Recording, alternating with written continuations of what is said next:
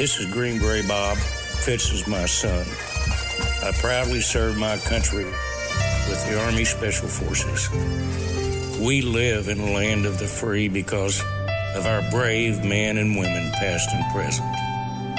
This is our troop salute.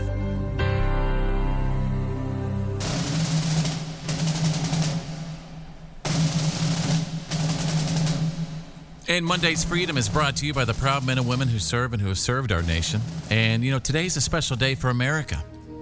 We take a day to stop and think about the men who led us, the men who helped shape this country into what it is from the very highest seat of leadership. President's Day was originally a celebration of President George Washington, but it grew to include and cover everyone who owned the position.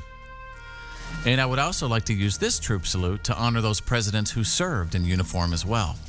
Today, we salute 26 of our nation's presidents who also served in our nation's army. We all know about the exploits of General George Washington and his decisive leadership that was largely responsible for the military victory of a ragtag group of colonials over the world's best trained and best equipped military force in the world. Most of us learned about all of that before we were, out of the fourth grade. Today, we also honor Thomas Jefferson, James Madison, James Monroe, and Andrew Jackson for their part in the Revolutionary War. Andrew Jackson also starts the list of presidents who served in the War of 1812, along with William Henry Harrison, John Tyler, Zachary Taylor, and James Buchanan. James Buchanan holds his own special significance as the only president among the 26 who served that was an enlisted man and not an officer. Oh, wow.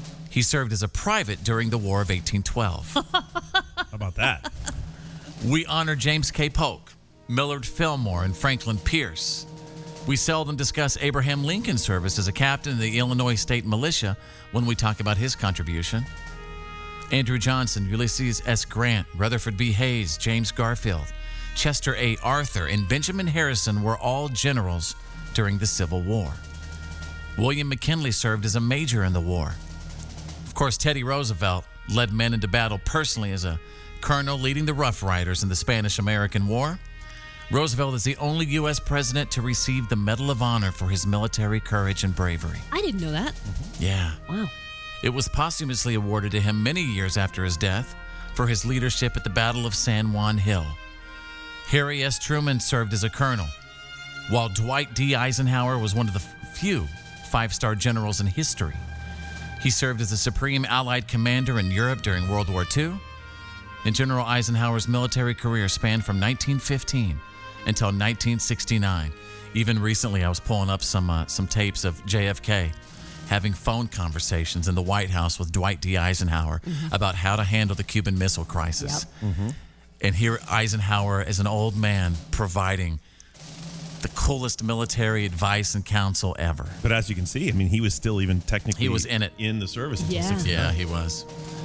He temporarily paused his career as a general to be president of the United States for 2 terms.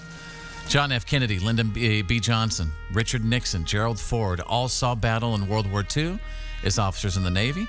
Jimmy Carter and Ronald Reagan both served during World War II as well. George H.W. Bush's service record is well known to all Americans. He was shot down over the sea as a naval aviator in World War II, and his rescue from the sea there's amazing film footage that we are also familiar with.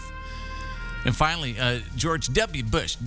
George W. Bush is our most recent president to have history of military service. I believe he was in some version of the National Guard or something like that. Texas Air National Guard, I think. We don't require our presidents to have a history of service. But in times of war and strife, we may benefit from our commander having military experience earned in the line of duty. And we honor our presidents for their office and their leadership on days like this one. But in the troop salute, we go one step further and honor those presidents who also wore the uniform of the United States military. And we live in the land of the free because of the brave.